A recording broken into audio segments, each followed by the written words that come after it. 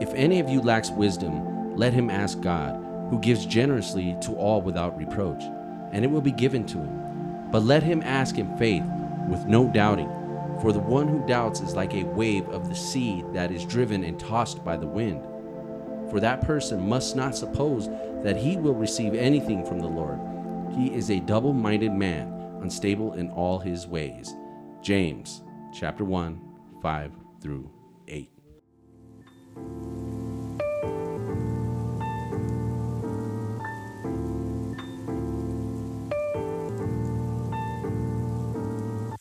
Welcome to the Kingdom Misfits podcast, where we talk about biblical topics and culture through the lens of Scripture. Our goal is to deepen our understanding of God's Word through wrestling with Scripture and renewing our minds. What's up, everybody? I'm David. I'm Mike. And we're the Kingdom Misfits, and What's thank up? you for tuning in with us for another episode. And in case you're new to this podcast, we wanted to take a quick second to talk about, why we started the podcast and the audience that we're trying to reach. So Kingdom Misfits podcast started as a platform for Mike and I to talk about our experiences wrestling with Scripture, our faith, and our walk with God. We're two guys that have, similarities and backgrounds in what we like and who we are. And we found that, fortunately, but unfortunately, however you want to look at it, we were the misfits of the church and the groups and everywhere we went. So we just decided to give all misfits a voice. A voice, and that's why we created this platform. And I listen to a lot of Christian podcasts, and most of them I'm following churches, and I'm listening to sermon, and there's a couple other people that I follow. But I just wanted to give a platform for those folks who are like us. We're like two unpolished Christians trying to point people who share the same life experiences towards Jesus. And we definitely do that in an unconventional manner. So if you're looking for something more polished, that's definitely not going to be us, because we're Kingdom Misfits for a reason. We're the non-suit and tie We're the non-suit and podcast. tie, right? And we're going to speak our mind, and we're going to talk about the true and raw experiences that we have in our walk, right, trying to follow Jesus. And we know that there's other people out there like us. So we created this platform for you, so that way you can have a voice for all the misfits out there, and for all those who feel like you may be an outcast within your community of faith, but you love Jesus and you're trying to follow them, and you've got all these flaws and you're struggling with a lot of stuff. That's who we are here for, and we're trying to give you a voice. And hopefully one day you'll join us in this and be a guest on this podcast and talk about that journey with us. Right, and transparency is key in this show and in my life. I don't see people. I don't understand a lot when people put on a lot of mask and they dress up, and that's not who they are. And so I think people like us that are just true about our flaws and our falls and our doubts, right, and the things that we struggle with, we're just honest about it. Yeah. I don't know anything. I don't know nothing about nothing. And we're not giving ourselves a pass here. We're a work in progress, and that's the whole point of this show is for you to join us on that journey and listen in as we're trying to grow and learn how to read and interpret Scripture, learn how to be better men, better husbands, right, better fathers, and better followers of Christ. So that's our mission with this podcast. And definitely we thank you for tuning in and spending time with us as we're sitting here talking about faith topics and different circumstances that we've encountered and areas of growth that we're trying to improve in.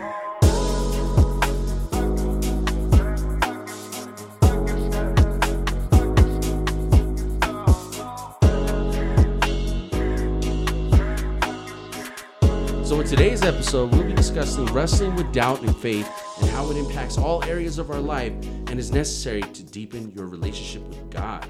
This is because doubt is an experience common to all of us. Even those who are mature in their faith and people who we would consider successful in life, they all struggle with doubt. Now, doubt, according to the Merriam-Webster's dictionary, is to call into question the truth of or to lack confidence in. It also calls doubt an uncertainty of belief or opinion that often interferes with decision making. And on the other hand, we have faith, which is described as something that is believed, especially with strong conviction, a belief in the traditional doctrines of a religion, and firm belief in something for which there is no proof of. Now, Hebrews chapter 11, verse 1 through 40 describes faith as, now faith is the assurance of the things hoped for, the conviction of things not seen. For by it the people of old received their commendation.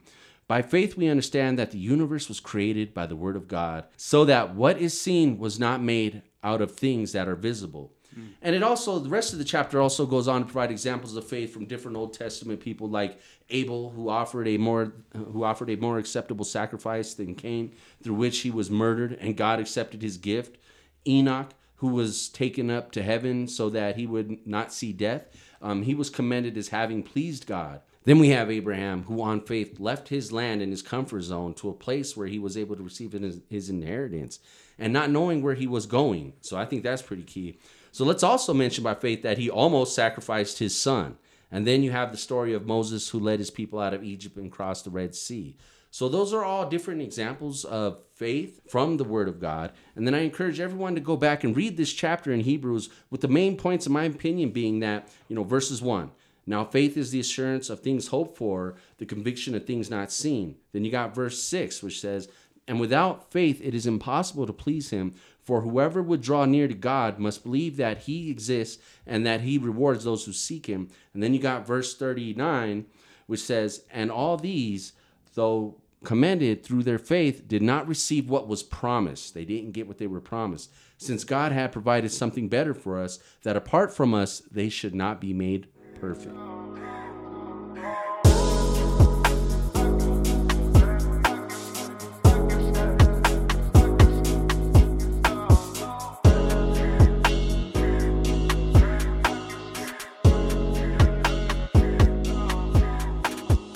In this section, we're going to talk about doubt and how it can both impact our lives and be a tool to encourage deeper understanding and challenge us. Now, let's be clear that it's normal to experience feelings of doubt when we are faced with new experiences or challenging life situations. And I think the real problem here is that when we let doubt or self-control go unchecked, it often leads to these certain areas. So you got anxiety. When you're struggling with doubt, anxiety can kick in and really just, having anxiety, that paralyzes me from certain things. Mm-hmm. Have you ever had an anxiety attack?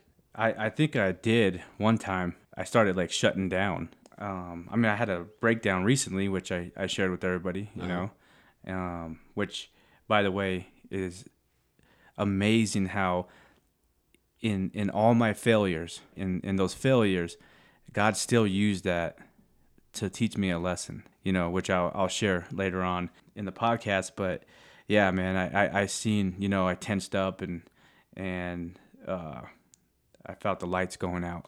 Yeah, you feel those heart palpitations. Yeah, I felt it in the back of my neck, and I was like, freak. I didn't know what was going on, so I was sitting in my van, and I was alone, and I was like screaming, hold up, freaking out, man, telling myself, hold up, what's going on? Trying to talk yourself out of it. Yeah, right? yeah. So fortunately, that's about as far as it got, and it kind of passed, and I had to reevaluate. Okay, what's going on?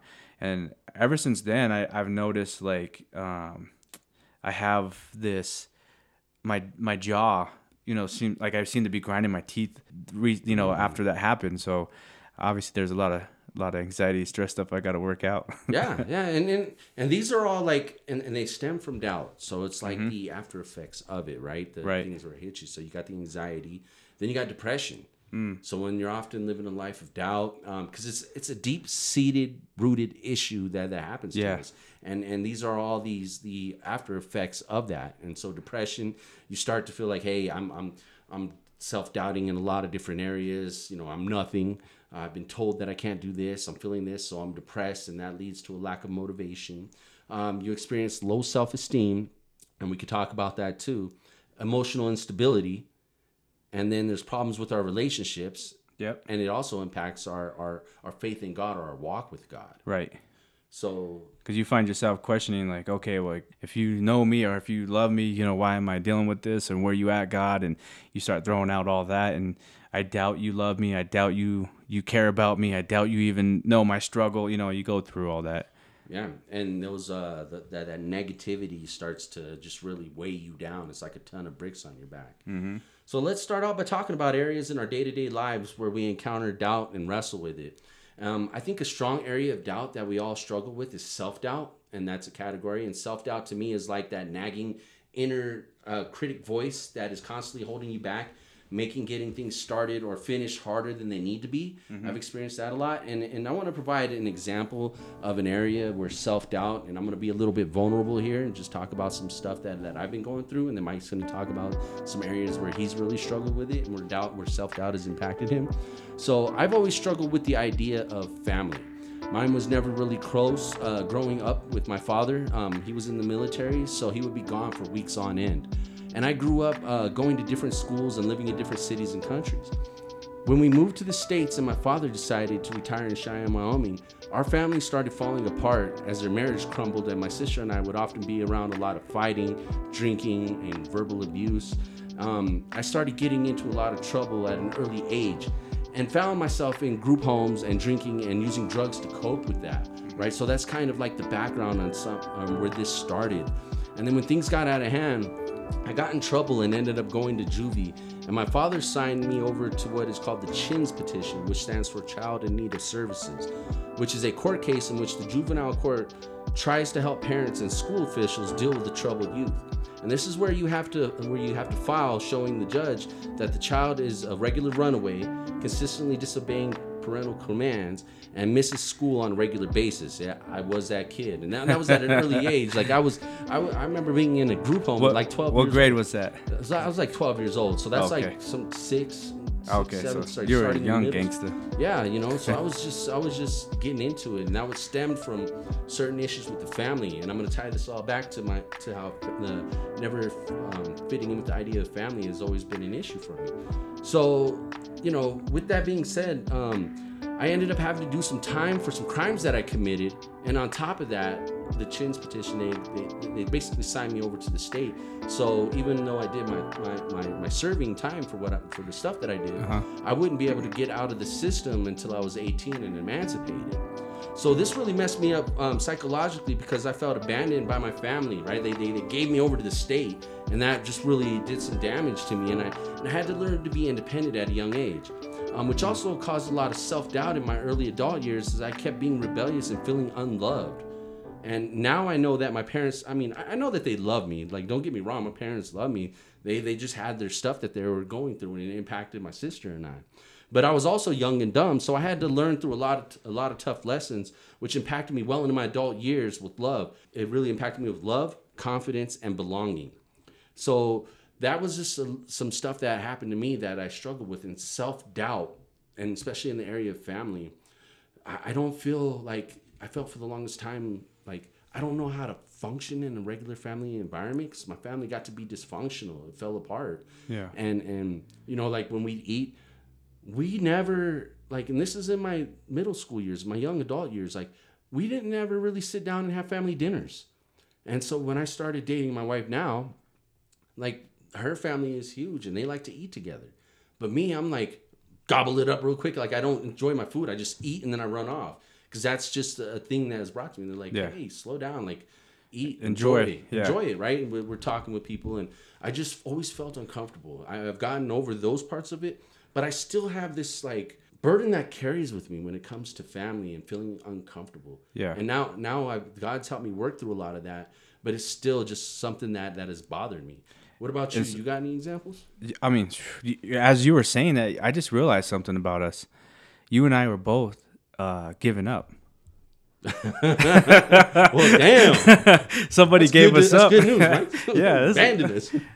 All these years, I never knew you and I were both giving up. My mom gave us up to the state. And at the time, my mom, she was, a drug addict, and she was going back and forth with the losing us to the state. And she would get us back and everything else. But there came a point in time where she signed over her rights to the state. Mm-hmm. And for a long time, I hated my mom for that. Yeah, were you in foster? You were in foster homes, foster homes, right? Group homes, both. And I hated her for that. I didn't understand how somebody could love somebody and then just give them away. That abandonment's real. It's it hurts. It still hurts sometimes, Yeah. But here's the thing.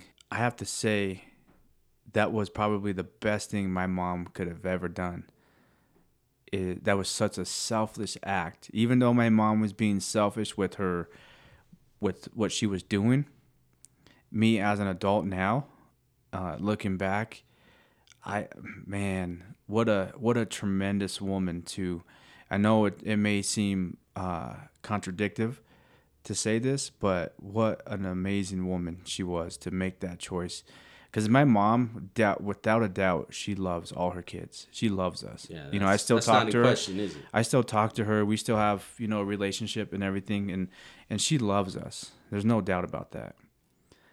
To place a young woman in that situation, knowing that she couldn't give up the drugs, knowing that she couldn't get clean, to decide the best thing to do was to give us a better chance at life. And I'm so grateful and I'm so thankful for that, because just knowing my personality and knowing the things I did growing up in a decent, eventually we got adopted and stuff, and that's where I found God, and everything started from there. But just knowing the destructive lifestyle I lived without having that influence. Mm-hmm.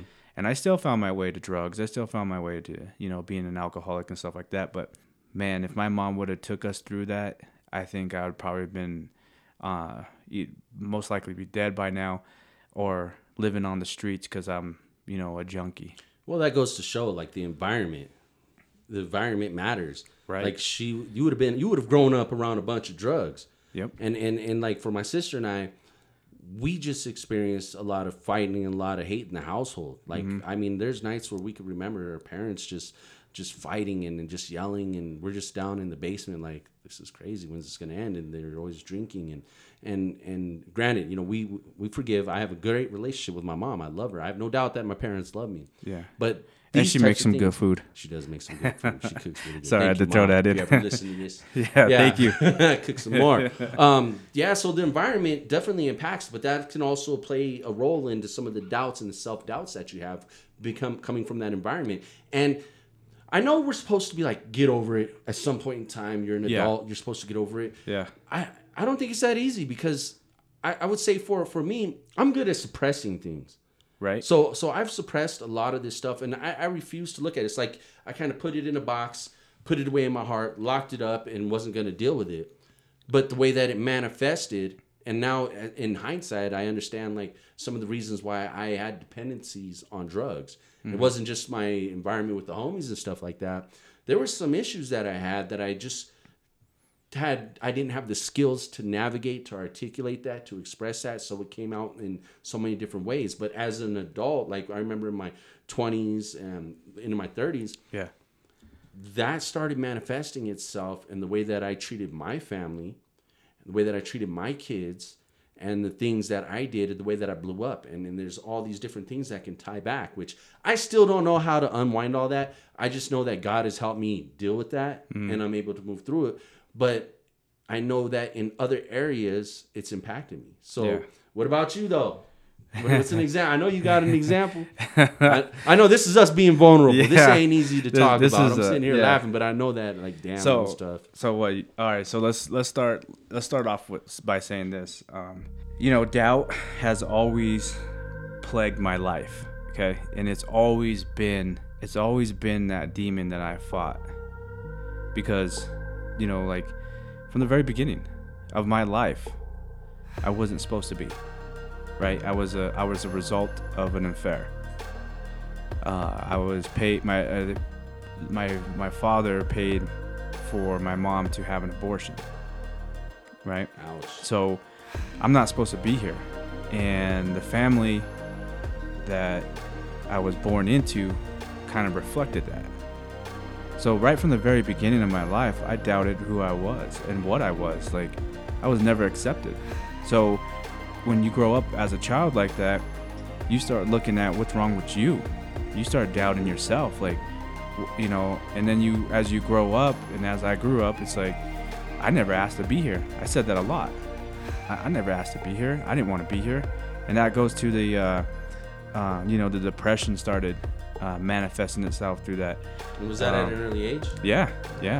Like, I could remember being 5 or 6 years old, maybe even 4, just sitting and questioning life, like, suicide. That's a young age. You know? Those kind of thoughts. It was heavy on You me. should be concerned with playing with toys. Right? You should be having fun, but then you sit there and think like nobody wants you. Nobody needs you. Nobody cares about you. And then you start doubting yourself as a person, and look, I know I'm not the only one that goes through it, and I'm not, it's no pity party here or anything like that. I'm just being honest, but I was ready to take my life from the very beginning. And I carried that with me all the way through adulthood until I hit, rock bottom with my drinking and drug use. I was one of those guys that I got to the edge before a couple times where I was going to kill myself. I got there, and fortunately, God intervened, and I believe I shared that story about Jeff calling me when I just sent a simple text out. Yep. And but other times, I in my mind, when I would go out and drink and do drugs, I would do as many drugs as I could. I don't even remember half the time where I was at. I would try to drink myself because I said, you know what, I'll take the coward suicide way. I'll kill myself slowly, right? And this is just me talking, so I don't mean to be offensive, and I know it's a touchy subject, but this is who I am, and I was a coward to not just do it, right? That's what I was telling myself. So I would drink myself away thinking, oh, I'll just die of cirrhosis. I'll be in a hospital medicated and just go. Or maybe one of these days I would do so much drugs I would overdose. Or maybe one of these days, because I would just go home with random people after the bar closed for the after party. I didn't even know where they lived or where I was at. You're drunk, drinking and driving, and you're following people. And this time would be the time where someone decided to rob me and killed me. Being blackout drunk too. Yeah. And so that's that, man. That at 5 years old, sitting there thinking about being worthless. At 5 years old, that carried a heavy burden through my life. I doubted my whole being at that time, ever since the beginning. So yeah, I mean it was a rough start, to say the least. It led to a lot of issues in my life where I was never good enough, and that was because I was self-doubting myself. Because of the way I grew up, I never learned just the basic skills of literature or math or anything. And so to kind of bring a story to recent days, without growing up without a dad or somebody to teach you things, I didn't know anything. So we did a class, my wife and I, we taught Recovery Road last Friday, and there was this thing that stuck out, and it was brokenness, weakness, and fear. And those were the three excuses I used to run away from God. So there's many people who are doing that. Right. Yeah. And so here's three examples of where I could tie that into that. And the first time is when I met my wife, right? And she asked, we got a barbecuer. Okay, I'm 20 years old, or 21. I'm 21, still wet behind the ears. And she goes, let's barbecue tonight for food. And she made the patties, and I seasoned them and everything. And I was like, I don't know how to turn this on. I didn't know how to spark up the propane grill. I didn't know how to turn it on. Was it propane or coal? I think it was propane because it had the igniter.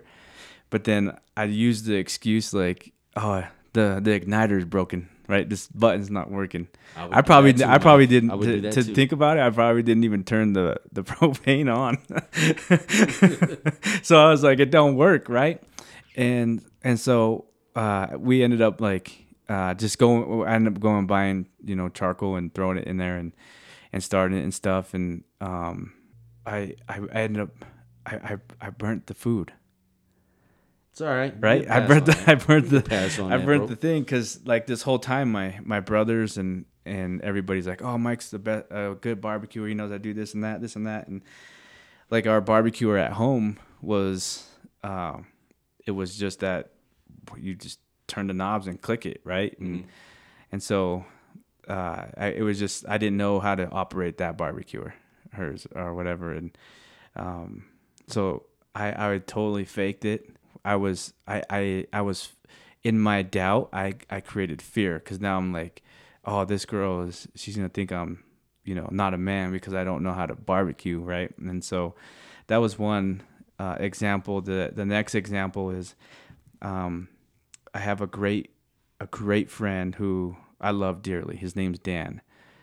He's such a great man, and he actually helped me go through one of the separations that my wife and I went through. He was that friend that didn't tell me what I wanted to hear. He told me what I needed to hear. So he told me a few times to my face that I was wrong, and that I needed to, man up and look at things from her perspective. He laid it out. He wasn't sugarcoating anything. Good. So, my first week or my first month in this new job, this is where I met him. Right, I'm a sprinkler fitter, and we're doing this parking garage where we have to cut in these sprinkler heads underneath the garage doors, and he's yelling out all these measurements, and so I'm writing them down, right, and then I go to the machine, and I start cutting and threading all this pipe, and I'm throwing it up to him, and he's like, Mike. He's like, what's wrong with you? He's like, this is too long. And I go make another one. He's like, this is too short. He's like, what's going on with you, man? He's like, why are you getting these wrong? And we had like 150 of them to do, right? So it was a lot we had to do. And he was getting frustrated and stuff. And so I had to, this is where my weakness showed, right? Because I was a weak man in my mind right now in this moment, because I had to look at him and tell him I don't know how to read a measuring tape. I'm 30 years old. I don't know how to read a measuring tape, and that's my job, is to read a measuring tape, right? And so I had to be honest with him and tell him, and then he took me aside the next day, and he said, here's a tape measure that has all the readings on it, so it's just not the lines. It has the half, quarters, eighths, and fourths and stuff. And he goes, don't tell anybody you have this. And don't let the other guys see this. But just practice. Yeah, just practice and use this, right? And so, that was a weakness point, because I was like, this whole time, man, like, it's just doubt, creates other, like, this weakness, brokenness, and fear in your life, right? So now come around to this last example is what I shared, with me failing my test for the third time a couple weeks ago. And I had that breakdown, right? I broke down, crying, literally sobbing, where my wife came in my office and was like, what is wrong? What's going on? She thought, I got a phone call that my mom died or something like that, right? And so I was like, I failed my test. And I was mad. I threw my book. I texted everybody I was quitting. I had the whole pity party show. And all this whole time, I kid you not, I hear in my head, you're such a loser. You don't even know how to read. You're stupid. Like, you're special ed. Like, all this negative stuff that I grew up my whole life being told, and this doubt, black cloud just over my head, pouring on me. Just, you're worthless. You're nothing. You can't even pass a test that you do for a living, right? I have 9 years in this trade, and I can't even pass this test, and this and that. And so I was ready to give up. I was literally ready to quit my job and start a new career. Like, that's where I was at. Like, I was done. And doubt won. Fear won. Weakness won. Brokenness won. Everything won. I was quitting life. And in that moment, God said, see, do you see it now? And I stopped crying, and I was like, what? He's like, do you see it? He's like, you missed it. You missed the message. And I said, I don't see it, God. I'm sorry. What am I missing? And he said, all the tests leading up to the final, you passed easy. 80s, 70s, and 90s. but you failed the final. What does that tell you? And I'm thinking, and I'm like, I don't know, God. What are you trying to say to me? I don't understand. And he said, you're not in your word. You're not in your books. You're not in your study guides. You don't know anything in there. You know how to find it, but you don't know it. And he's like, this is an example of where you're at in your walk with me, in where you're at in your word. And I was like, oh, dang, that is true. You asked me about things in the Bible, I could find it for you. Right. You asked me things about I could relate to the easy things in life, but when I'm faced with the final test, when I'm faced with something big that, you know, that can make or break me, I don't have the answers. I can't find it fast enough because I don't know the scriptures. And so at that moment, I was like, all right, God, I got you. I'm digging deep. I'm in my word, because not only do I know the word, but it says, you know, that should be written on your heart, right? Write it on your forehead, write it on your arms, right? It should be on you like that at all times. Mm-hmm. And so at that moment, I just realized that I'm not doing a good enough job as a Christ follower, that I should have been ready for that. I should have been in my studies. I should have been reading all that book. That book should have been in the code book and the study guide, all that stuff. I should, inside and out, right? Because those questions are in there. Because you passed the previous ones because you were able to research, but right. You didn't maintain the comprehension of the stuff you were learning, right? You just knew how to find it. True. And then check this out. They took questions from a different pool. So all the tests that I've done before, even the finals that I've done before, they pulled questions out of the test previously. So I would recognize, oh yeah, I know that. This one was different. It was they brought in a whole new set of questions that weren't even in any of the tests. So it made you, you know, so you had to study that. Made sure you right.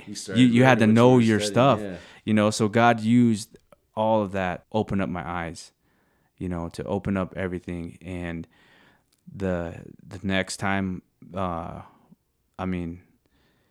this last Saturday was my fourth time taking this. Yep, and this. We gotta congratulate Mike.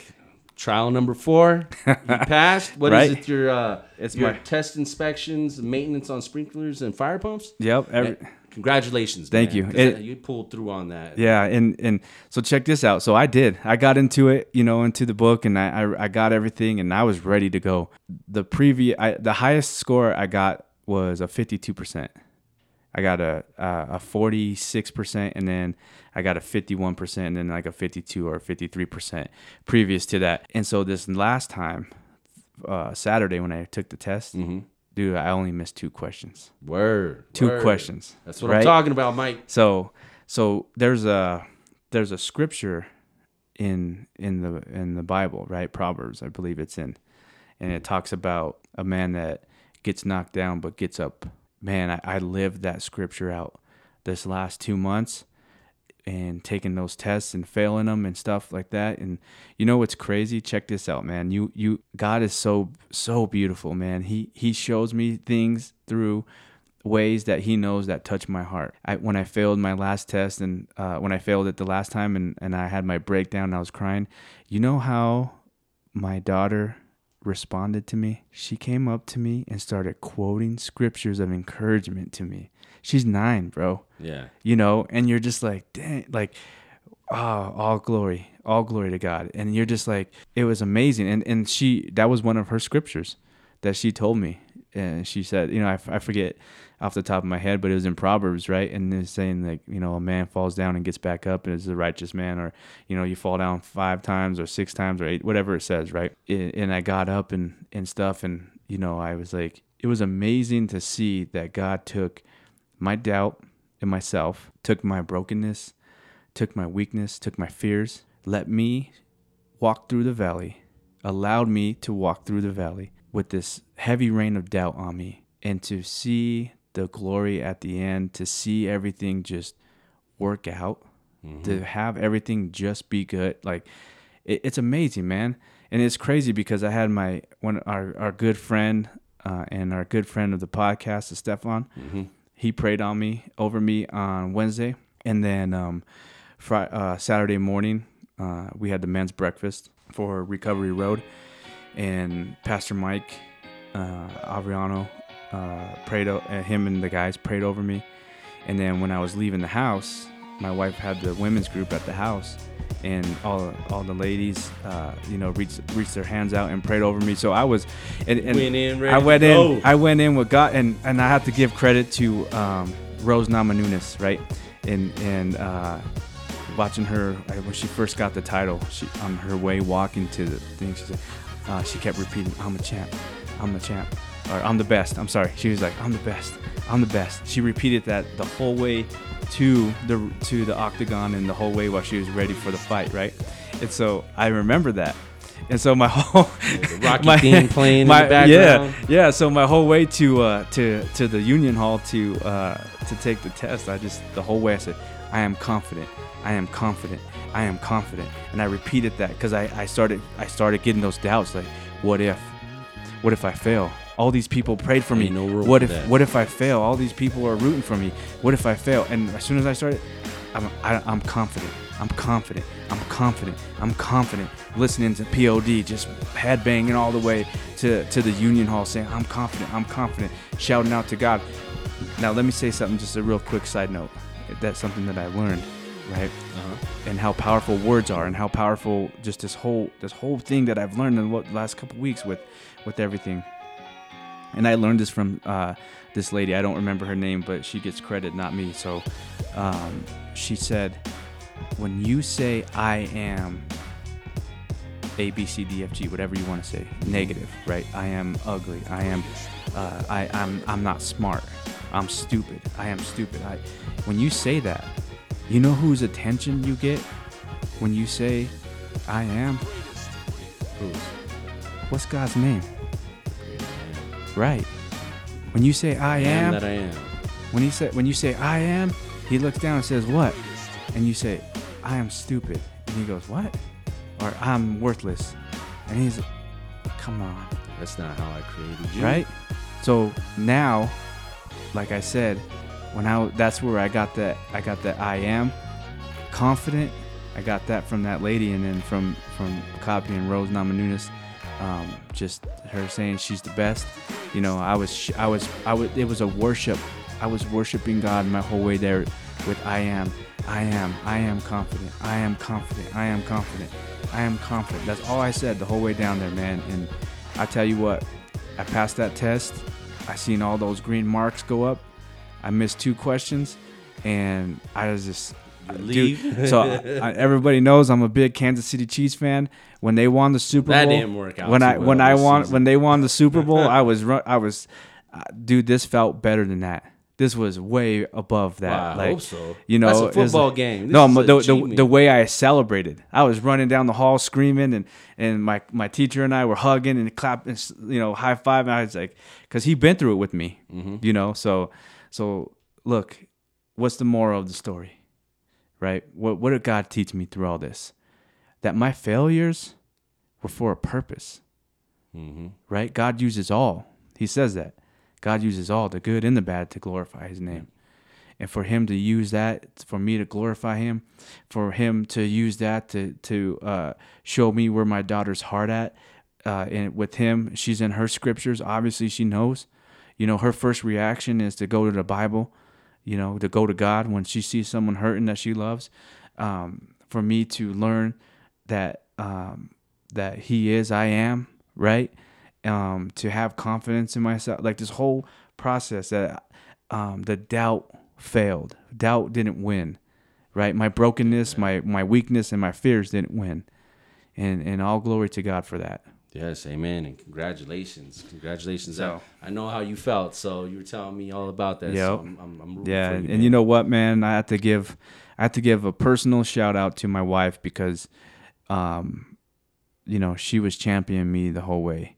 She told me I was gonna pass. She had my back. Yeah. I gained a lot of confidence when You women out there, you wives, you don't understand when you look at your husband and you tell him he's great, Build us up. he's going to be great. And when my wife looked at me, she told me that I was going to pass. I knew I was going to pass. You know, so words They matter. are very important. Yes, definitely. Amen, man. So, I mean, there's a lot of other areas self-doubt can mess you up as well. And what you were talking about was those limiting beliefs. It's like, because of my environment, the way I grew up, this thought, I cannot, doubt sets in, and you start living and believing these limited beliefs, and they become part of you. And you gave a good example of that when you're talking about growing up. Like, I'm not supposed to be here. That's a limiting belief. Yeah. And then the environment. Another one is your bad environments. Your environment shapes so much of who you are, the things that you've grown up around, the things that you've seen, the words that are spoken into your life. Yeah. You could tell the difference. You know it's visible to you when you're in a toxic environment. It hurts. Yeah. It's traumatizing. And you know when you're in an uplifting environment because you feel the positivity of that. It makes you feel good inside. It makes you feel like you're being built up.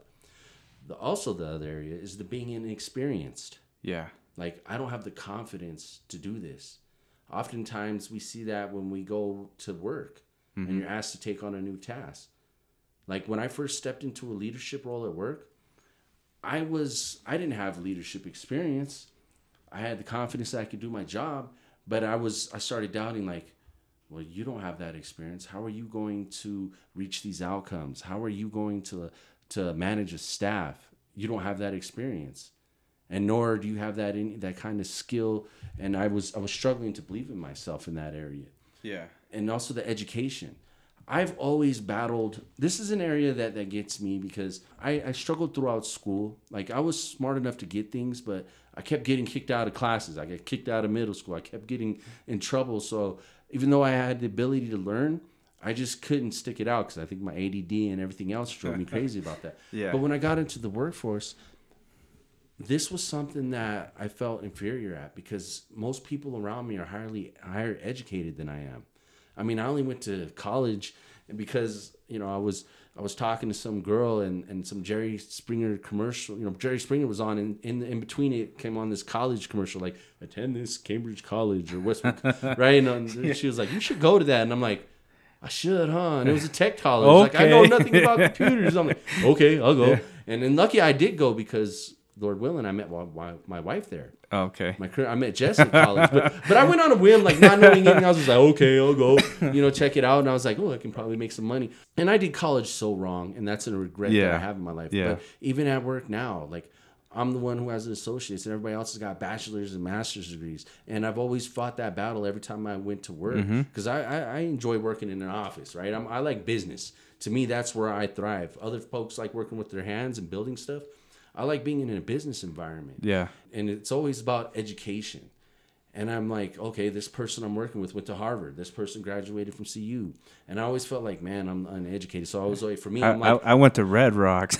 see? But I'm like, I'm going to outwork you. You know what I mean? Yeah. That's my attitude is like when I internalize that, I always have, I'm in stiff competition with myself. But it always made me feel some type of way. Like, oh, because you don't have that BA, that bachelor's, you're inferior to everybody else who went to these prestigious colleges. So that to me was sort of like a pain point. But I never let that hold me down, even though it got to me, because I'm like, you know what? Invest in myself. And I became somebody who had a growth mindset. So those are some ways that I overcame it, but that was always a pain point for me. It's like, I'm not smart enough. I don't belong here with these people who are highly educated, who have gone to these prestigious colleges. Here I am. I barely made it out of college. I did it wrong. I got a bunch of student loan debt. So that really impacted me. But there's also the financial. And I may have said this before, but I didn't learn, like, money is taboo subject in my household. Like, my parents always fought over it. I think they got divorced over it. I think that's probably the main reason they got divorced when I was in juvie. Money was something that I never felt like I had a problem making. Yeah. I just could never keep it. And then one time when I got let go from a job, I started spending like crazy out of depression, right? I got fired from a job and I went into this depression. And I started realizing, like, I don't know how to manage money. And that made me feel like less of a man. I felt like I should understand basic budgeting and everything else. The only thing I knew how to do was make money and let it burn a hole in my pocket. Yeah. And so I was going through this depressive state, and I had these limiting beliefs about my current employment situation and my insufficiencies as a man, understanding some basic financial literacy stuff.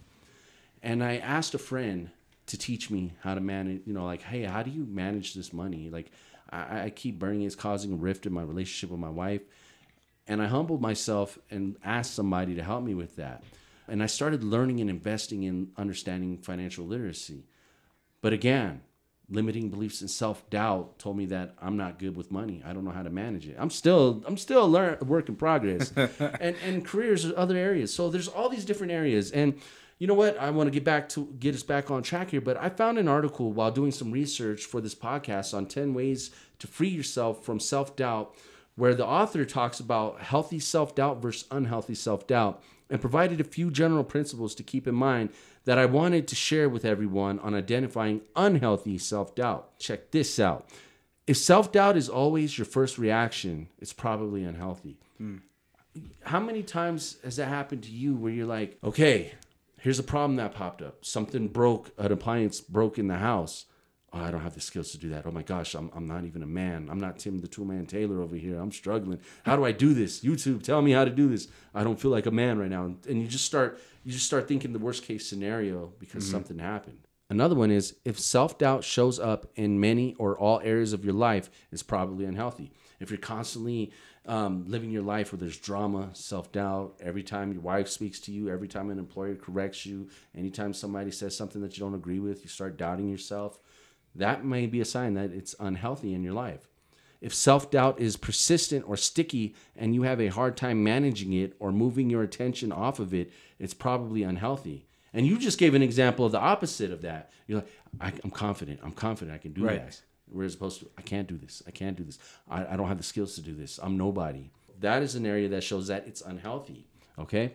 If you frequently regret decisions you made because of your self-doubt, it's probably unhealthy. If your self-doubt gets in the way of your important relationships in your life, it's probably unhealthy. And the last one is, if self-doubt has a major impact on your ability to focus and do your work well, it's probably unhealthy. I could check all of those boxes off. Yeah. Sometimes all in 1 month, in one day, I can check them all off. Yeah.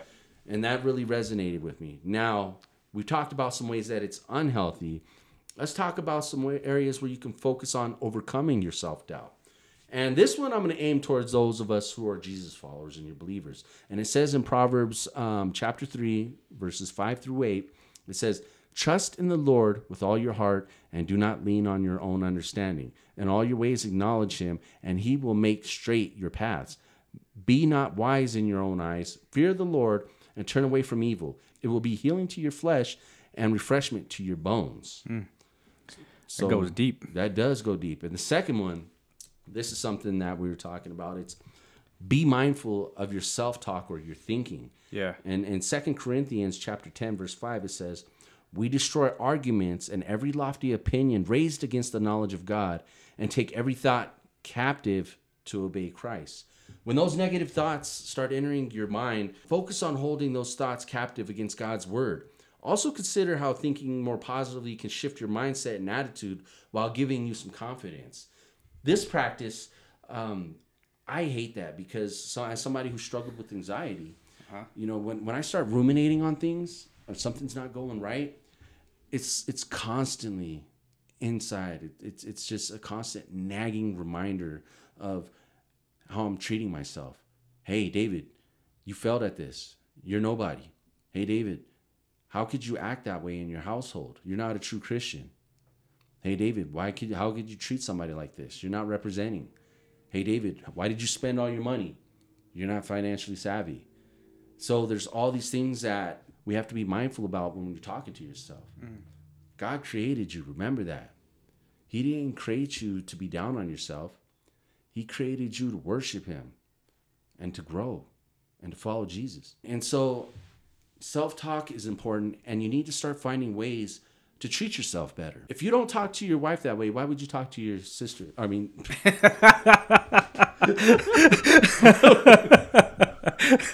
Whoa, that was backwards. If you don't talk to your wife that way, why would you talk to yourself that way? Right. If you don't talk to your mom that way, why would you talk to yourself that way? You see what I'm saying? Yeah. So learn to love yourself. That was one of the I had to confess something recently, and this was all in that meltdown that I had. I had to tell my wife something that I've never told. Nobody really knows. Nobody knows.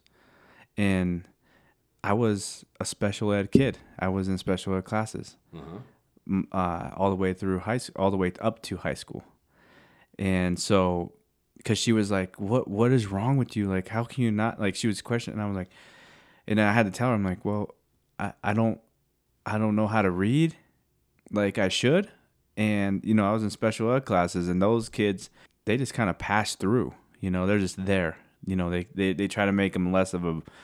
They try to make us less of a burden than anything, right? But that was something that I carried with me, and that luggage came with doubt. So when it came to also an identity, yeah, and so when it came to the education part or the self-reflection part, not knowing how to read like everybody else does, and not knowing, and coming from special ed, not really knowing, like, don't get me wrong, like I'm a very intelligent person, like this is the way I think is being in those classes and not knowing how to read. I learned how to read by not knowing how to read. And so, it's that's interesting, right? So my brain started making these pathways to help me figure out how to read. So what I would do is when I was in class and, everybody pulls the book out and there's 5 kids in front of you, so you're the 6th line, right? So what I would do is I would count the lines and I would see my lines, and then I would watch what the other kids were reading, and if there was a word in that line that I didn't know, I would hope that it was in the other lines, and so when the other kids said it, I would know it. That's pretty smart. So and I covered my reading not knowing how to read up by doing that, and I'd also. If I was like in the front, I would try to listen to the story to kind of create what the next line is going to say, because I didn't know how to read like in a story setting. I just knew random words and stuff like that. So I learned how to read by not knowing how to read. All right, that's pretty interesting. That's pretty interesting. Hey, at least you figured out how to get it done. Yeah. So let's look at this. Number 3, though. This is one where I think everyone struggles, and that's try not to compare yourself to other people. We all have different starting points in life, and I've heard it said that comparison is the theft of joy. It's a losing battle, and it is damaging to your mental health. I try not to do this anymore, and that all stemmed from the social media thing, and we talked about that on the previous podcast. But when you start comparing yourself to other people, it's never going to end. No. Think about it. There's always somebody who is smarter than you, more smarter, right? Richer than you, more spiritual than you, right? More spiritually mature than you. Yep. There's somebody who is stronger than you. So there's all these different areas where there's always somebody who's going to be better. It's like a losing battle. It's also an illusion. Yes. To keeping up with the Joneses. You don't know what the Joneses are going through. Yeah. And also, I believe that, if you're going to look at somebody and you're going to try to measure yourself against them, you also got to make sure that you can walk in their shoes and do what they did to get there, right? 'Cause nice. You don't know what that person has gone through to get where they're at. Right. And also, you don't know if they're faking the funk either. You don't know if you're talking to Mike. You just don't know, right? You don't know what Mike's doing in the back end over there. You don't know. You don't know how hard I'm working to act like I know how to read. Because we always present the best of ourselves. Yeah. We don't want nobody to see our weaknesses in the areas that we struggle. It takes a lot of vulnerability to do that, but you want to look good. And that's why I say it's a losing battle. But think of what it does to your mental. Yeah. It really damages you. Like, hey, that person's got a nice truck. I wish I had a nice truck. Oh, they're always getting promoted. I wish I was doing that. What am I going to do to get that? When's going to be my turn? So you're just chasing. You're like a dog chasing his tail if you're comparing yourself to people. Right. Okay. And number 4, think about your past accomplishments. That's deep. I want you to sit on that. Think about your past accomplishments and the things that God has brought you through. When you start doubting yourself, God has brought us through a lot. I know that when I start to think that I'm a failure, and even when I start doubting my faith, and we're going to talk about faith here in a little bit, I like to think about, well, what has God brought me through? Like when I was depressed, did God bring me out of that? Yes, he did. And I give all credit to God because I wouldn't be out of a depression if it wasn't for God. Did you overcome certain circumstances? Like learning how to read. You learned how to read and you figured out how to do that eventually. I've overcame so many different battles in my life. You know, I've always been on my own, trying to take care of myself. I learned how to do a lot of stuff. And when I start feeling like I'm insufficient, I start looking back on all those battles and all those times that God has delivered me. And I also look at my personal accomplishments in most areas. You know, I can honestly say in most of my jobs, I've always been promoted within a year because I bring that work ethic. So when I'm feeling like I'm not doing good where I'm currently at, I just look back and say, you know what? You've overcame this. You've learned this skill. You failed in this area, but you learned the lesson and you keep moving on.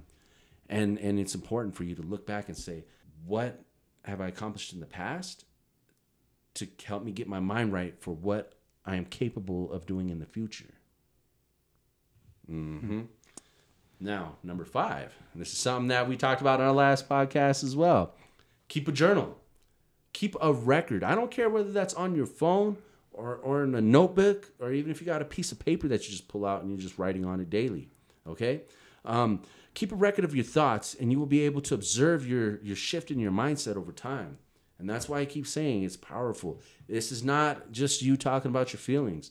This is about you putting a record down of your thoughts, your experiences, your life. And then when you get to go back, and if you have a process of reviewing that, you go back and you can look at this month and you can say, during this month, I struggled with doubt.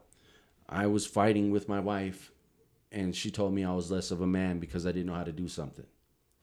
And because of that, I started learning how to do certain things, and I leveled up in that area, and I overcame that.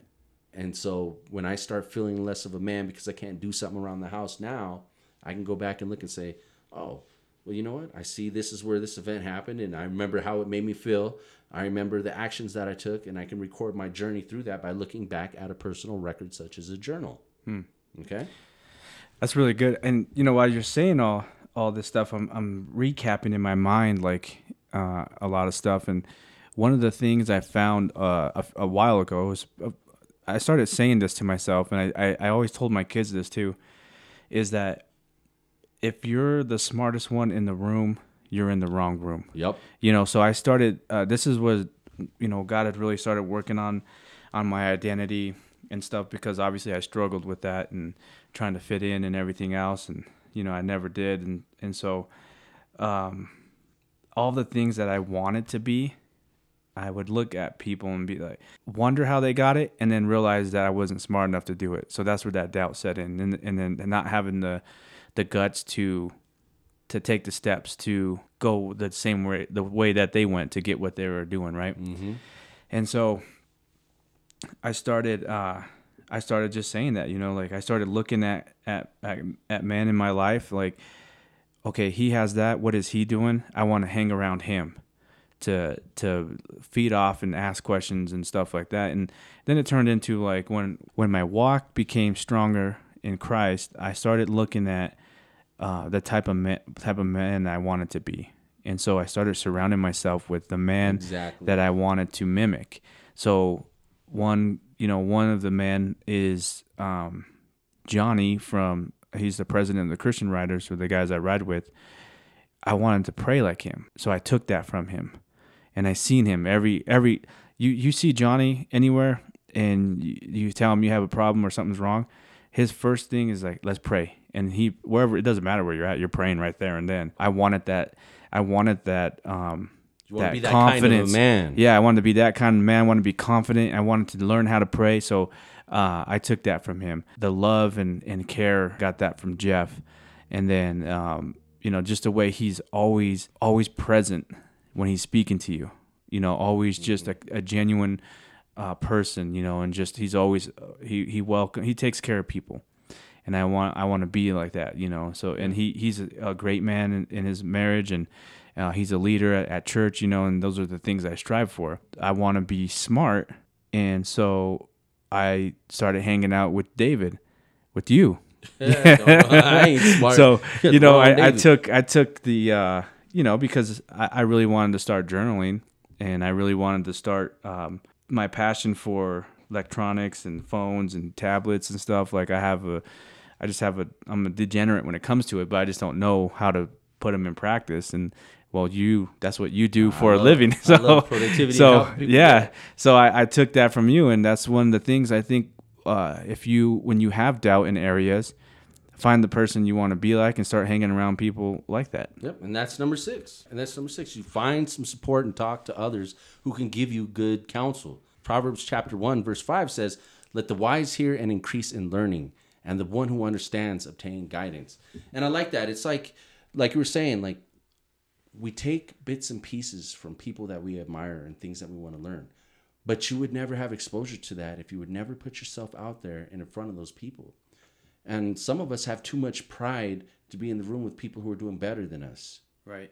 We rather be around people who are doing worse than us. That way we could feel good. Yeah, and that's not the path to growth. Yeah, they lift us up instead of us, looking up to try to get better. Exactly. And then you take the different components, because there's something of value that I learn from everybody that I hang around with. And I'll take that and I try to learn to that, and I try to learn from everyone that I'm with. And if you can change your mindset and humble yourself enough to look at people, or to surround yourself with people who add value into your life will change. Because you can't be around 5 people who are serving God, who want to honor God, and who are in that growth process, people who are working on their businesses, people who are trying to be better men or women in their areas, people who are just generally trying to better themselves. As a byproduct of that, you are going to grow yourself. So surround yourself with those people. And in our previous episode, we talked a lot about habits. And get this, Mike. I was reading an article and it was talking about that. But the guy said, and self-doubt is a habit. It's not permanent. It's something that you learned so you can unlearn that. And it comes through a bunch of series of bad habits. So when you talk to yourself, you find certain circumstances, just like any habit. I love learning new things like this. And if you look at self-doubt as a habit, all the practices that you were doing to get there, well, just like other habits, you can implement new ones to help you get out of there. And I found that to be very powerful. Yeah, that is. That's right? pretty We cool. think of that as a trait. It's something that's something that I am. You identify. You identify it as that. But it's a habit. So you can learn to put in habits that replace the bad habit of talking to yourself negatively, of being around in a certain environment. There's certain things that you can do to get out of there. So self-doubt is not permanent. And we encourage you to start being proactive to free yourself from it through prayer, support, and learning to overcome this bad habit with better habits. And with that said, we're going to take a break.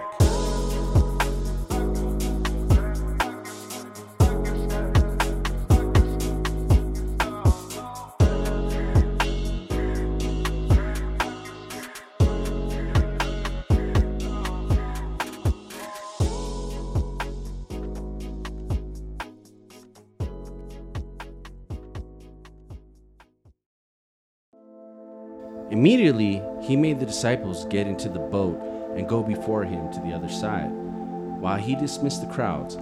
And after he had dismissed the crowds, he went up on the mountain by himself to pray. When evening came, he was there alone. But the boat by this time was a long way from the land and beaten by the waves, for the wind was against them. And in the 4th watch of the night, he came to them walking on the sea. But when the disciples saw him walking on the sea, they were terrified and said, "It is a ghost." And they cried out in fear.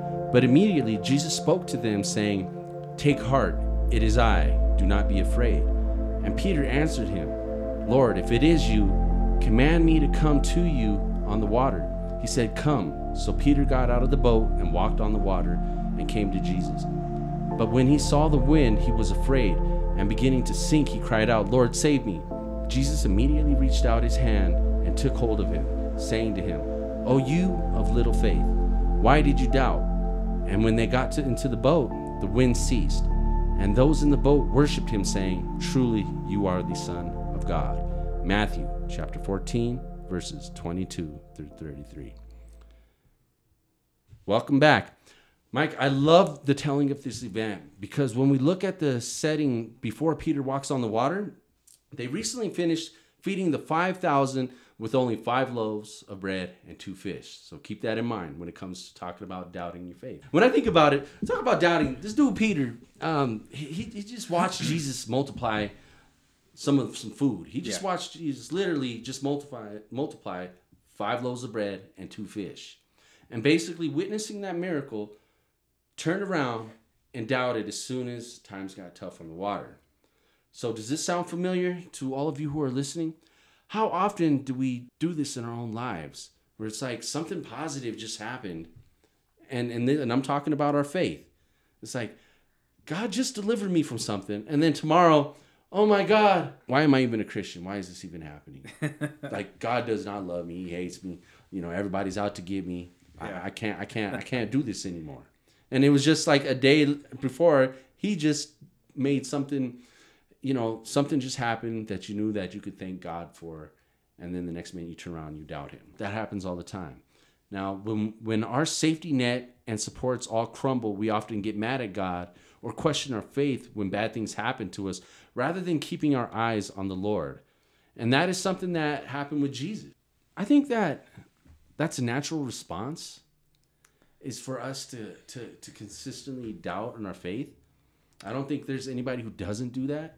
I think you have to get to a certain level of maturity in your walk with God, to where you're not flipping back and forth on your faith and your belief in Jesus. Yeah, and I think that goes. I mean, it goes to show like you need to draw the line in the sand when it comes to that. Like that's my thing, and that's what I did, and that's what I do. But I think if you look back throughout the whole Bible, you see that doubt in the Israelites throughout the whole way. Oh yeah, you see that in every character in the Bible. And it's like they just seen the sea split, and they're like, "You leaving us out?" Like then after that, Moses, came down and they made a golden calf, right? Because they're like, "Oh, God left." They're like, "What?" It following a cloud of fire and smoke. Right. you see there, you talk to God and you're still mad, like he ain't going to deliver you. Yeah, and you could leave us. We're walking out here starving, and you're never gonna. It's been from day one, and to know that God loves you, and He created you. For me, this is one of the things I lean on all the time when I find myself forgetting God's grace and the things that He pulled me through, and just seeing at the things that I'm looking at the valley, being distracted with the stuff that's in the valley. You tend to forget God, and you start cursing Him and blaming Him for everything going wrong in your life, right? For real, man. I mean, I'm ashamed of how many times things go wrong and how fast I am to blame God for it, even if it's my fault. Yeah. Even when it's my fault, I'll be blaming God for stuff, man. And you know what's crazy too? I want to point this out, and everybody gets hard and like, "Oh, Peter, I can't believe you started doubting you're walking on water." And Jesus says, "Hey, remember this? There was 11 other dudes on that boat that were going through the same storm. He's the one that took the step of faith. So just always remember that." Yeah, that's true. Good point. And I think it's crazy. Like, I'll even allow those times when I'm questioning my faith or when I'm questioning God. Maybe I'm just a weirdo, but when things go wrong and I start to blame God for it, like, I find myself, and I'm isolated because nobody's around. Otherwise, they'd probably put me in a psycho ward or something like that. Like, I feel like I'm having a yelling match, and I'm like, you literally just yelling with God. Like, I can't believe you allowed this to happen to me. Why'd you let me do that? I can't believe you're not there for me. Why did this happen, right? And then I'm like, and as a result of that, I'm not going to church the next Sunday, and then I'm going weeks without engaging in His Word or even listening to sermons. And I'm just like, I'm mad at you. Like, you're turning my back on God. And hey, it can be petty, very petty. But we get like that sometimes. I'm just going to be honest. Like, I just sometimes be like so mad and like, I can't believe it. And in reality, I'm mad at myself. Mm-hmm. But I'm using God as a scapegoat here, and which is crazy just when you think about it.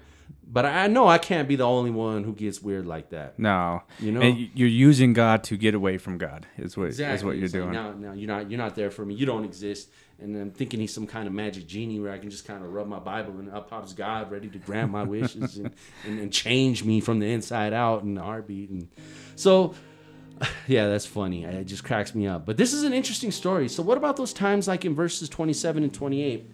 Where after the disciples were terrified seeing Jesus walk on water, and immediately Jesus spoke to them saying, "Take heart, it is I, do not be afraid." And then Peter answered him, "Lord, if it is you, command me to come to you on the water."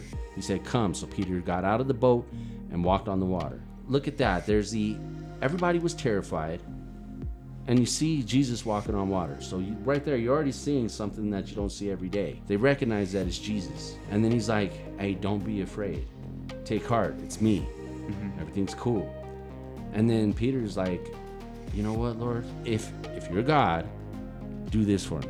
Or can I do this? Command me to come to you on the water." And he did that. And what I looked at this as, Mike, is I seen like we all have a calling or a prompt to do something for the kingdom of heaven, and we want to answer that call. And then we start to doubt ourselves and never take action. So Peter did. He got out. He's like, you know what? And I can only imagine, like, the waves are crashing, the winds are blowing. It's a crazy scenario. And he's getting out. He's like, all right, I just saw you, Jesus, a moment ago, turn 5 loaves of bread and 2 fish and feed 1,000 people. You know what I mean? 5,000 people, sorry. And then, so because of that, I know that you can do something. I've been walking with you. I've witnessed what you can do. I'm going to step out on faith. Okay? I'm going to answer this calling. All right? So I step out in the boat, and I'm like, all right, this water feels kind of cool. Look at me. I'm walking on water. I'm with Jesus over here. My eyes are fixed on you. But then all of a sudden, it's like, let me look around. The waves are crashing. The winds are blowing. Maybe the lightning is going. And now you're freaking out. And because you took your eyes off of Jesus, you start to sink. I was reading that and I'm thinking like, okay, like this has happened to me before. It's like, I feel like God is saying, hey, be part of this ministry, start this podcast, or step out and talk to somebody about your faith. Show up. Yeah. Go do something, right? And it's like, yeah, you know what, God, I'm in my moment. I just listened to some worship music and I'm feeling it. I'm like, I did my Bible study this morning. I'm on fire. But then all of a sudden it's like, oh, somebody's not showing up to help me. Somebody didn't bring the materials. Somebody didn't bring something for us to do this outreach. Or it's starting to get hard. You know, I had this all in my mind. We're setting up this event. I've got all the materials. It's going to be awesome. We're prepared. Nobody's showing up, or somebody's complaining, and now that's ruining the vibe, and I'm throwing off my thing. I don't want to do this anymore. God ain't here. He ain't with us. And now I'm starting to sink, right? And then the Lord is like, hey, what's going on with you? I'm right here. Yeah. I want to point out 2 things in that story that really stand out to me, that it's important to note. That first off, Peter called out to Jesus, and he told him, if that's you, tell me to come out and I will. And he said, come. Now, if you think about that, and this is what was going through my mind, what if that was a demon, or what if that was a ghost, or whatever they want to say, sea monster. Yeah, and he said, come. Would he still go out? And here's where I'm getting at is, Peter knew Christ's voice. He knew him. My sheep hear my voice. Right, exactly. You know, so that's very important to realize, is that it could have been a ghost, it could have been anything, and let's say it was. He was so in tune with Christ that he knew his voice. Mm-hmm. So when he said to come out of the boat, he did it with his eyes fixed on him, on Jesus. That's right? the key part. So his eyes are fixed on Jesus. He heard his voice. He's going toward him, then the wind and everything else, and he took his eyes off him and looked at the water and then started to sink. But I think it's very important to realize that, how in tune are you? If God calls you, are you going to know his voice? Yeah. You know, are you going to take that step of faith? Well, that's part of faith, right? Yeah. It's like you don't know the outcome. You're just stepping out into uncertainty. We definitely are. In a lot of things that we do, we're stepping out in uncertainty. Yeah, you don't know when you get in your car to go to work if you're going to get in an accident or not, do you? But you still go. Yeah. And knowing the Father's voice in any uncertainty, you you hear his voice, you know him, you're going to go. That's where your faith gets put into action.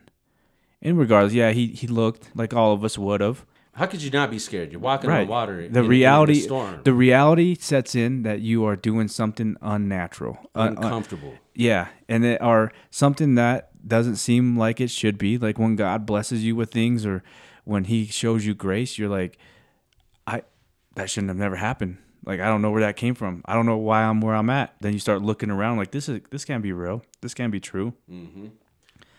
No, Then the doubt sets in, right? It does. And so what do you think? There's some more other lessons that we could take from this, right? Mm-hmm. So I think when we're looking at it in the context, like, what did Jesus do at the beginning? Jesus, and I think it's important that we make room to spend time with God when you're struggling with your faith and when you're in that doubting season. Because in this story, Jesus sent the disciples away, and then he went to the mountainside to pray and be alone. And I found this when I had a breakdown recently, a couple weeks ago, when I had my breakdown. Being alone, as frightening as it was when you're going through like a breakdown and when you're feeling like you're not mentally healthy, the last thing you want to do is be with yourself and with your thoughts. But because I know who I belong to, right? I know his voice. And when I know when I'm going through something, for me, when I get that alone time and I'm feeling that way, it gives me a chance and an opportunity to wrestle with the word. Now, that's why I love that word, wrestling with scripture. And I get to call on Jesus and I get to look at stuff and I can sit there and say, okay, Lord, I'm here. I'm by myself. I'm vulnerable. I can get prostrate, right? I can get down on my knees. And that's a sign, right? Of submission. When you get down on your knees, put your head down to the ground, you're at your lowest point. And that's submitting. I can get down and I can submit to God and say, look, God, I'm struggling with this and I need some help. And I can sit there and just have that conversation and pray and talk to God about what's going on inside of my heart. I can cry out to him. As a result of that, I start taking action and start listening, starting to read, trying to figure out what's going on. I'm being proactive. I'm not just sitting there pouring out my heart. I'm trying to think of like, hey, how can, like, God, I need you right now. Come to me. And what do I need to do? What steps or what can you do to help me, right? I'm leaning on you. Another area is, just like you were saying, keeping your eyes on Jesus. There has to be a level of faith in order for you to step out of your comfort zone. And I love that the Bible gives us these examples, because I feel like in church culture, if you lack faith, there's something wrong with you. If you doubt your faith, there's something wrong with you. I'm by no means a Bible scholar. I'm just a guy trying to learn how to follow God through reading his word. Right. So when I'm reading this and I'm going through it, I'm like, hey, how come none of these apostles and how come none of these prophets are perfect? You know what I mean? I'm looking at them and they're flawed as hell. Like there's something wrong with them. Yeah. And I'm like, why did he do that? Yeah. Why is Jonah running? Like, he knows who God is. Why is he running? He swallowed him up in a whale, spit him out on a beach. You know what I mean? And so I'm looking at that, and it just kind of, it gives me encouragement, because I know that I'm a person and I'm supposed to fail. But I don't know what it is about our culture in Christianity that doesn't leave room for you to wrestle with your faith. I think that's a healthy thing, and that's a good point to bring up. Like that to me is always bothered me. I understand that there's a healthy way to wrestle with your faith and an unhealthy way to wrestle with your faith. Yeah. But it seems like it doesn't. It just seems like there's something off with the culture. Now, number 3, Mike, and this is crazy because this ties with the story, and this is what I heard from a pastor. He said that your storm is under Jesus' feet, and that the command to calm the storm is in Jesus' hands. Your storm on the boat is under Jesus' feet. He's got it. We have to realign our mindset to remember who it is that we serve. And he's bigger than our circumstances. He's bigger than our doubts and fears. Yeah. And we have to keep our eyes laser focused on him. And when I heard this pastor say that your storm is under Jesus' feet in the context of this chapter in Matthew, it blew me away. Like, he has the power to calm the storm when you keep your eyes fixed on him, and when you're also making room to spend time with God. Yeah. So, Mike, what do you think are some things that we can do when we or somebody we know start to struggle with their faith? I think you and I are a prime example of that, right? Definitely. Because I think there was a conversation that was had when you were in that situation. Look, if you're struggling with your faith and you're doubting who you are or what you believe, ask somebody. Yeah. Open up that conversation with somebody that you respect, that you care. You know, like you and I, we've been friends for over 10 years easily. You know, like we've been in and out of church together and everything. And I think that you felt comfortable enough to open up to me about that. And so we had that conversation, and thankfully I was in a place where God's grace was just, and blessings were, where I came from to where I was at that moment, and in that place, there wasn't anything that I could say that wasn't the truth, because it was all facts and right there in front of me. Like I couldn't deny the fact that God gave me grace. I couldn't deny the fact that God had blessed my wife and my family the way He did, and where we're at, and through everything it was, you've been through. Yeah, and everything. It was so real, and that's the thing. I always try to remember the people that I came across going through my journey that questioned their faith, because I still want to pray for them. I still have a heart for them. I still believe that God can reach them. But when you're at that place, man, I mean, I think you, out of anybody, has a good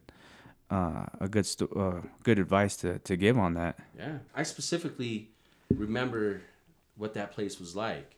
It's because it's, we've been going to church for a long time, and we're still struggling with this. I think there's a point, and I think it's a dark place. I think the longer you've had a relationship with Jesus, and then when you start to give in to the doubts. Yeah. When you start, it's not just I'm questioning my faith. It's when you actively when you're actively like trying to disengage with your faith. Like when in your head, you're like, I don't believe in God. And then I'm starting to find things that support my pursuit of not believing in God. Yeah. I'm listening to people who don't believe in God. I'm watching things that disprove that there is, that God exists. I'm actively pursuing me leaving my faith. Mm-hmm. And instead of saying, Lord, help me, I'm wrestling with this scripture. Right? We talked about that even in our first podcast. Yeah. Think about that example. What was our first podcast episode? It was on turning the cheek. Yep, turning the other cheek. Turning the other cheek. And I think for most people that's a tough thing to do. If somebody, outside of the context of what that was written in, but when we say turn the other cheek and how people try to condemn you with that, they're like, yeah, you're not supposed to talk back and be mean to people or hit somebody back. Yeah. And you're like, who the hell can do that? You're like, a Christian, don't you cross that line, man. I'm saved, not weak. You know what I mean? Like, and so that plays a role in terms of you questioning your faith and being at that place.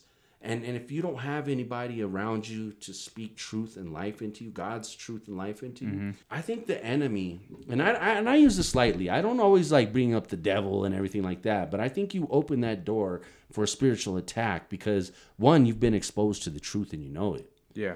And now you're actively trying to disengage that. So I think there's a spiritual attack, some spiritual warfare that goes on there. You're going to have to wrestle with that piece of it. But yeah, I'm like, I understand what that's like, and that's why like, number one, I don't try to condemn people who are doubting their faith. I can show empathy because you know what? I've been there. You've been there. Right. We've been there. So when people do that, I'm not like, yeah, man, what's wrong with you? You're not a true Christian. Why are you doubting your faith? Why are you going through this struggle? Do you not have enough faith? Maybe that's your problem. And I find that to be wrong when you condemn yourself and others.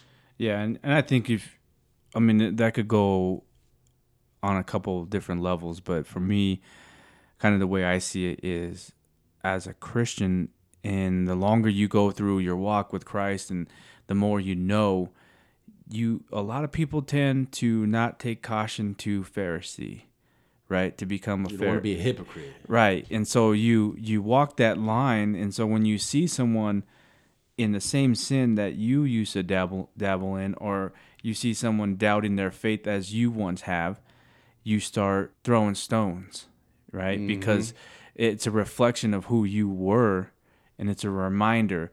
But that's, to me, that, I mean, obviously that's wrong, because God has given you a testimony to reach those people, not to condemn them. So I mean, I think some people, they walk that line and they get scared that it's a reflection of who they used to be. Yeah, and we don't like that. Nah. You don't like Nah, that. I don't. And you see that in other people. So instead of just showing some grace and then being there for them, comforting them and building them up, I found it helpful. Somebody's like, you know what, I struggled with that. I struggled turning the other cheek. I struggled with when in the Bible God said to wipe out this whole nation and this whole community, and how could God do that, right? You read the Old Testament, you're just kind of like, what the heck is going on in here? Why are all these people getting wiped out, and kids, women, and children? And even that, sometimes it could be like I'm struggling intellectually, where it's an evolution versus creation thing. So there's all these different kinds of areas where you can start questioning your faith. Mm-hmm. But what we're encouraging you to do is be rooted in that. And that's the second point, is that it's okay for you to embrace the tension of doubt. Doubt is uncomfortable. We've said that.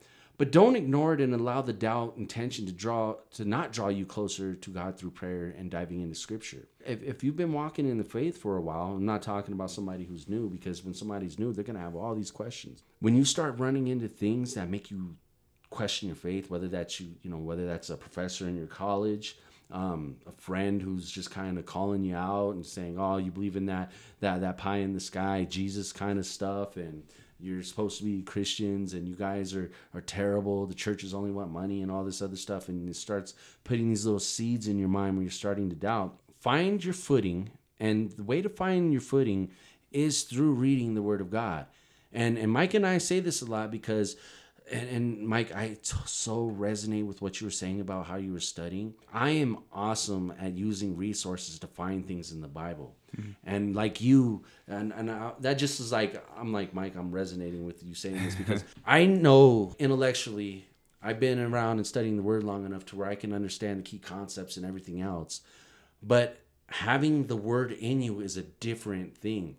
And I'm starting to, in my long walk, right? I'm not new to this, but I am new to actually putting the deposits of God's Word into my heart. Mm-hmm.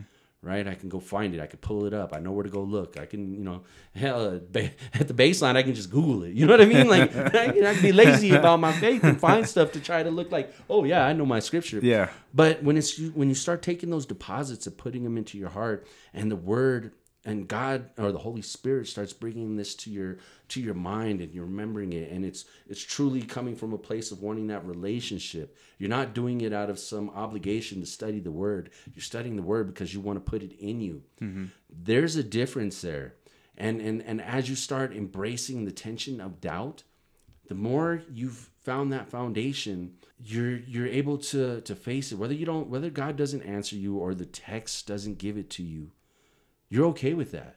And you know that God His Word doesn't come back void. Mm-hmm. You're okay with resting that you don't have an answer for now. And I will say this. There have been times when I've questioned certain things in Scripture and I didn't have the understanding or the scriptural knowledge to really articulate that and look at the context. Mm-hmm. Down the line, somebody has spoken about that, whether that's a pastor that I'm in church, or maybe I'm watching something on a sermon on YouTube or doing some other researching. But God always tends to circle back around and answer that and address that doubt. So sometimes it's not a matter of if, it's when, if that makes sense. Yeah. But yeah, I think having doubt and wrestling with Scripture is a healthy thing to do, as long as point number 3 is put into place, and that is be proactive and start searching for those answers yourself. And like Mike said, talk to people about the areas of your faith that you're struggling with. There's so much power in that. You're not the only one. Mm-hmm. Just like the reason why we're doing this podcast. We can't be the only ones who feel this way. And I'll tell you what, there is a shame. I hate that word. Shame, but it's a feeling. Like, I'm ashamed of where I'm at sometimes in my behavior and my walk, and not knowing what I think I should know by now after following Jesus for a while. I'm ashamed that sometimes I haven't made those deposits of the word into my heart. And when I talk to others and they share their experiences and they're open about that, I feel relief, even if it doesn't get answered. But I feel relief about hearing those similarities like Mike and I are doing right now. Hopefully somebody is resonating with what we're talking about. And like, you're not the only one. You don't have to sit there and be in silence or feel like you're going to be a bad Christian or what are people going to think about you? You know what? There's others like you out there. And as a matter of fact, you may be the one right now who's listening who needs to speak up in a group, because you need to be that voice for somebody who's going through something, but they're afraid or ashamed to talk about whatever that something is. Yeah. Yeah, I'm sure, I believe I talked about that before on a previous podcast, but I have a friend who she knows, I won't mention her name, but she knows who she is. And I talked about my depression and my suicide one time, and I was around people I didn't really know, and I spoke up. I don't know how or why I even brought it up. It wasn't, I think it was, I believe it was, spirit led. She was struggling with the same thing, but she didn't know. And this was, 5 years ago that I had this. I talked about this to this day. Her and I are really close. Let's just put it this way. And she knows who I'm talking. And when she hears this, she'll know who she is. And when I say this, but she's my missing puzzle piece, is what I call her. I needed to say what I said. She needed to hear what she heard. But I needed to know that it wasn't for nothing, and it was for something for her, if that makes sense, Make sense. So she's my missing. Shout out to my puzzle piece, I call her. She's amazing. She's awesome. I love her. She knows it. That's cool, man. And again, even if us just saying that, if you reading your word, remember, even the greats in the Bible struggled with doubts. I mean, look at John the Baptist. After he got arrested and he's in prison, and things weren't going his way, and he's like, can you send word to Jesus and, hey, if you're really the Messiah, we've been waiting for, or should we keep looking for, because I'm still stuck here in this prison in my sin, or whatever that looks like, right? And, John the Baptist went through that. And the person they called Doubting Thomas, the resurrection of Jesus, he asked for proof and said that unless I see the wounds in his hand, I'm not going to believe that he was resurrected. And here comes Jesus. And Jesus is like, hey, I didn't even let you touch it, right? Like, here it is. He's all showing it. How many of us are like that, in our walk? Like, all right, Jesus, show me that you love me. Show me you're real. I've had that conversation plenty of times. Like Bible genie Jesus, show me that you're here. So all of them, the greats, they struggle with that. But the important thing is that it's not that we struggle with our faith. It's what we do with our doubts. And those of us who follow Jesus, we do have that hope. And in Isaiah chapter 55, verse 11 states, so shall my word be that goes out from my mouth. It shall not return to me empty, but it shall accomplish that which I purpose, and shall succeed in the thing for which I have sent it. God's word does not come back void. There are a lot of areas that we struggle with in Scripture, and I've come at a point in my walk where I'm okay with that. If I don't understand everything, I'm okay with that. I don't have all my questions answered about the Bible, and sometimes it's further down the line where it does get answered, and that's all right. But I think that's all part of the journey. Right. This is not I don't think like in a year, like, hey, I'm a Christian now, my life is totally changed and I have no more work. Like this is like working out. It's a lifestyle. You'll never master Christianity. This is you won't, right? The deeper, I told my wife this, is like, what it is? It's like the deeper you go, the more you learn.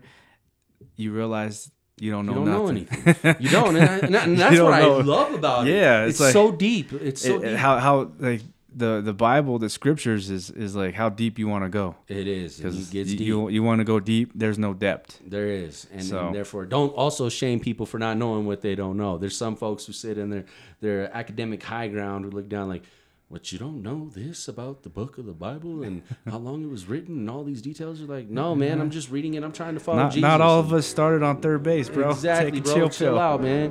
All right, so let's take a quick break and we'll be back with some closing statements.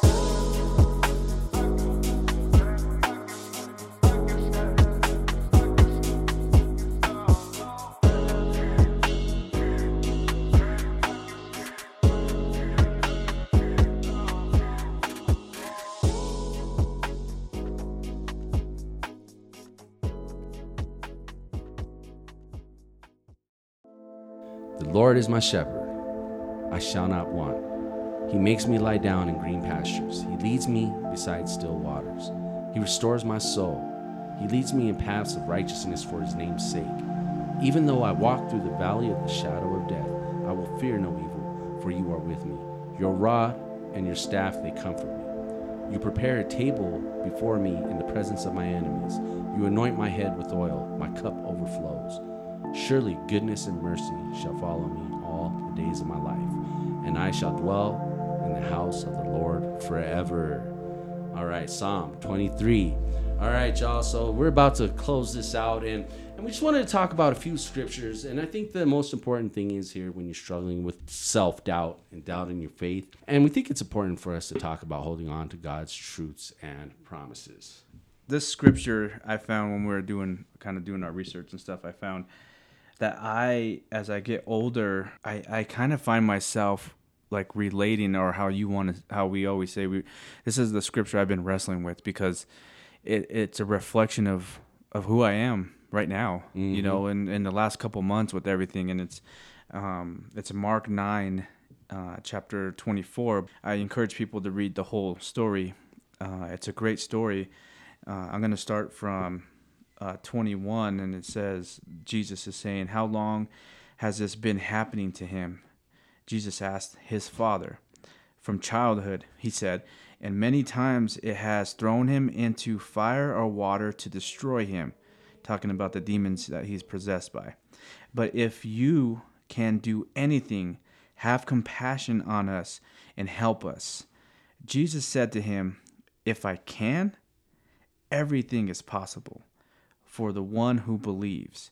Now that whole thing right there is like the Father is saying, but if you can do anything, he's speaking to Jesus when he's saying this, right? Obviously, he knows who Jesus is, Mm-hmm. right? He has faith. He knows who Jesus is. He's heard of him.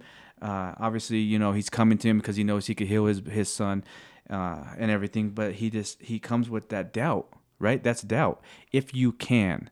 Right, he's telling. It's almost like a challenge. Yeah, so he's saying that to Jesus. But if you can do anything, have compassion on us and help us. He's pleading, right? He has doubt. This reminds me of like when we're crying in our breakdown, like we're sobbing, like, God, why? Like, if you like, just get me out of here. Why can't I pass this test? You know, if you can help me, you know, like we say those things. Let me continue. And with Jesus, when he says, "If I can," like I always picture this like with a side smile, right? Like, What? if I can, like, what's up, homie? You know who you're talking to? Everything is possible for the one who believes. What's the opposite of doubt? Believe. There you go. And then we go on to 24, and this is the scripture. This is the verse that I'm wrestling with right now in my life. And it says, "Immediately the father of the boy cried out, 'I do believe, but help me with my unbelief.'" Help me. Okay, this is the one that I'm wrestling with, because I know my faith and I know what I believe, but if I were to be honest with you and with everybody, I have unbelief in some things. I had unbelief. I didn't think I was ever going to pass that test. I thought, you know, like I had that in me. It's been in me my whole life, obviously, you know, with some of the things that I shared, but I think we all have that. And we need to confront it. We need to be honest with. We need to confront our unbelief. And this is what he did in this scripture, in this verse. He confronted his unbelief, and he threw it out to Jesus. He said, "I do believe, but help me with my unbelief." Took it to Jesus. He was open. He showed Jesus. He's like, he didn't just say, "Oh yeah, I do believe, Father. I do believe, Jesus. Like, heal my son." He said, no. He was like, man, just to think of like where you're at. Yes, Father, I do believe, but help me with my doubt. Help me with that, right? Like this is where I'm at. And then Jesus saw that a crowd was quickly gathering. He rebuked the unclean spirit, saying to it, "You mute and deaf spirit, I command you, come out of him and never enter him again." Boom. Mic drop. That's what I gotta say. I mean, that if I were to sum up my doubt and fear and my faith and everything else, that scripture right there is what I've been wrestling with, and that's kind of where I'm at, man. And you know, if I were to give advice to anybody listening, first off, please don't give up. Please just know that you were created for something greater than where you're at now if you're struggling. That's true. And coincides, I got 3 scriptures that I wanted to provide that stick to that theme. And it says, one is Jeremiah 29, verse 11. And it says, "For I know the plans I have for you, declares the Lord, plans for welfare and not for evil, to give you a future and a hope." Remember that as you're going through your doubt, that God knows his plans that he has for you. And it's not for you to fear, walk through life fearing things, to walk through life just doubting everything that you hear. It's a plan, it's a future, and there's hope in that. The next one is John chapter 14, verse 27. "Peace I leave with you, my peace I give to you. Not as the world gives do I give to you. Let not your hearts be troubled, neither let them be afraid." There is a different kind of peace when you follow Jesus than what the world offers. The world's peace is temporary. Remember, we're always playing that how do we compare to other people kind of thing. Okay?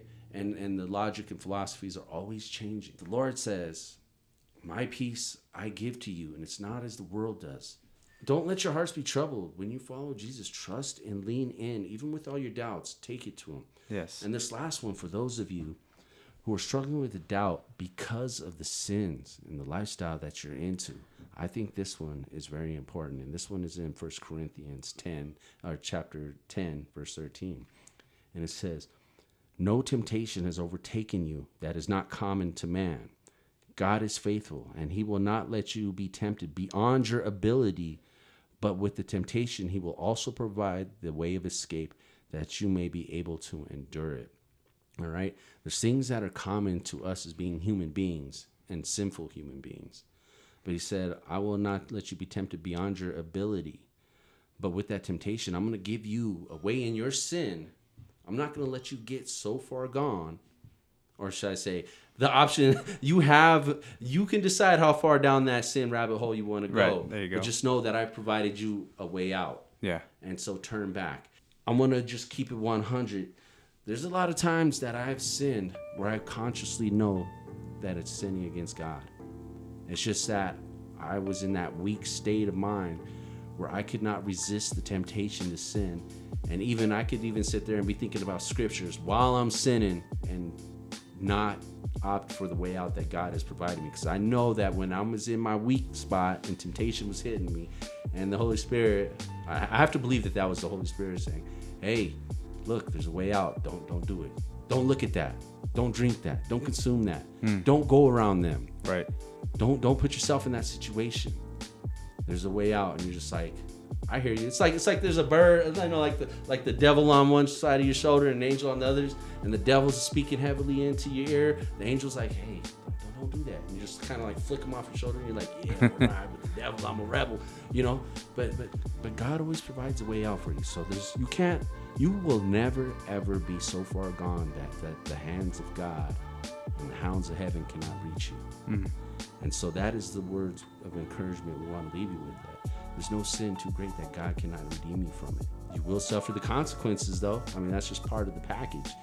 But he provides a way out of that. And that there's healing that happens. And Mike and I both know that healing process, the healing is a process. Yeah, right? It takes some time. It takes some time. And you gotta You gotta deal with everything one at a time. One at a time. And so if you have a lot of baggage like I do and I've did, like I have like a few more bags I'm sure I gotta go through, you know, and it is what it is. Deal with it and just know that God loves you. God cares for you. God's grace is always there for you. It always. And it's a gift. Yeah, his grace and peace is always a gift. You got to accept it, and that's on you. Yep. Right? We're just here to support you, right? We're the messengers. We're the unpolished messengers. We're the misfit messengers. Misfit messengers saying, "Hey, there's a Lord out there who loves you, and we're going to point you towards him and ask that you follow him. Even if you don't, we're still here, and we still love you, all right? I'm David. I'm Mike. We're the Kingdom Misfits, and we'll hope that you tune in with us on the next podcast. Peace. Peace.